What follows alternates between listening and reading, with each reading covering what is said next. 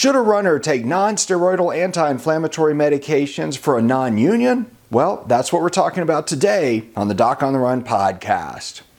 So the big question is this: how are runners like us, who don't like hearing doctors say, just stop running, who know that we simply have to stay active, how do we heal in a way that lets us stay strong, maintain our running fitness, and keep preparing for the next race, and still heal without making the injury worse? Well, that is the question, and this podcast will give you the answers. My name is Dr. Christopher Segler, and welcome to the Doc on the Run podcast. If you have a metatarsal non-union where you actually broke it and it started to heal and then kind of quit healing and just got a bunch of scar tissue between the ends of the bone and your doctor's letting you run on it, the question is, should I take non-steroidal anti-inflammatory drugs or NSAIDs? And these are things like ibuprofen, naproxen, medications that are not steroids, but they stop inflammation, and many runners take them for all kinds of aches and pains after training. The question is it a good idea or not? Well, that depends. You can take those medications if your doctor says it's a good idea, but there are a couple of reasons I wouldn't. A couple of real specific reasons. There's a lot of conflicting information about this. This is my opinion based on what I know from research and extrapolating that to these particular circumstances. So here's the first thing. First thing is there are some studies that show that some non-steroidal anti-inflammatories, not specifically the ones I mentioned, but there are studies that show that they actually slow healing of tendon to bone junctions. So where the tendon actually connects to the bone itself, it can slow the healing of injuries to the tendon where it's attaching to the bone. Why does that matter? Well, the way I think about it related to non-unions is this.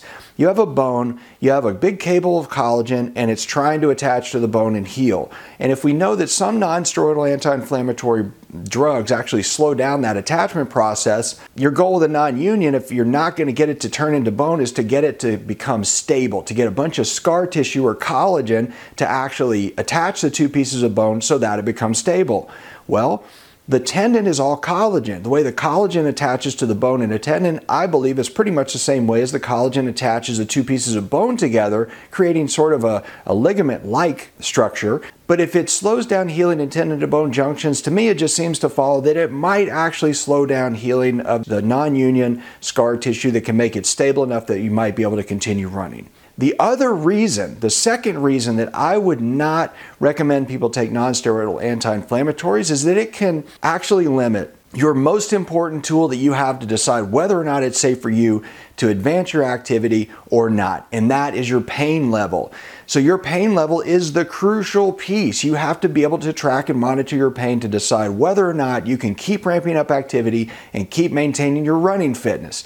Now that is a thing I walk you through in the Fast Track Challenge. It's the thing I also lay out for you in the running injury roadmap that I wrote. It's a book that you can get for free. You can even get access to the Fast Track Challenge too, but you have to be able to assess your pain. And if you're taking ibuprofen or you're taking naproxen and it decreases your ability to sense the pain because of movement of the non-union, that's counterproductive. You don't want to just beat it up. You want to be able to figure out how to get it to heal enough that it becomes stable enough that you could actually run on it.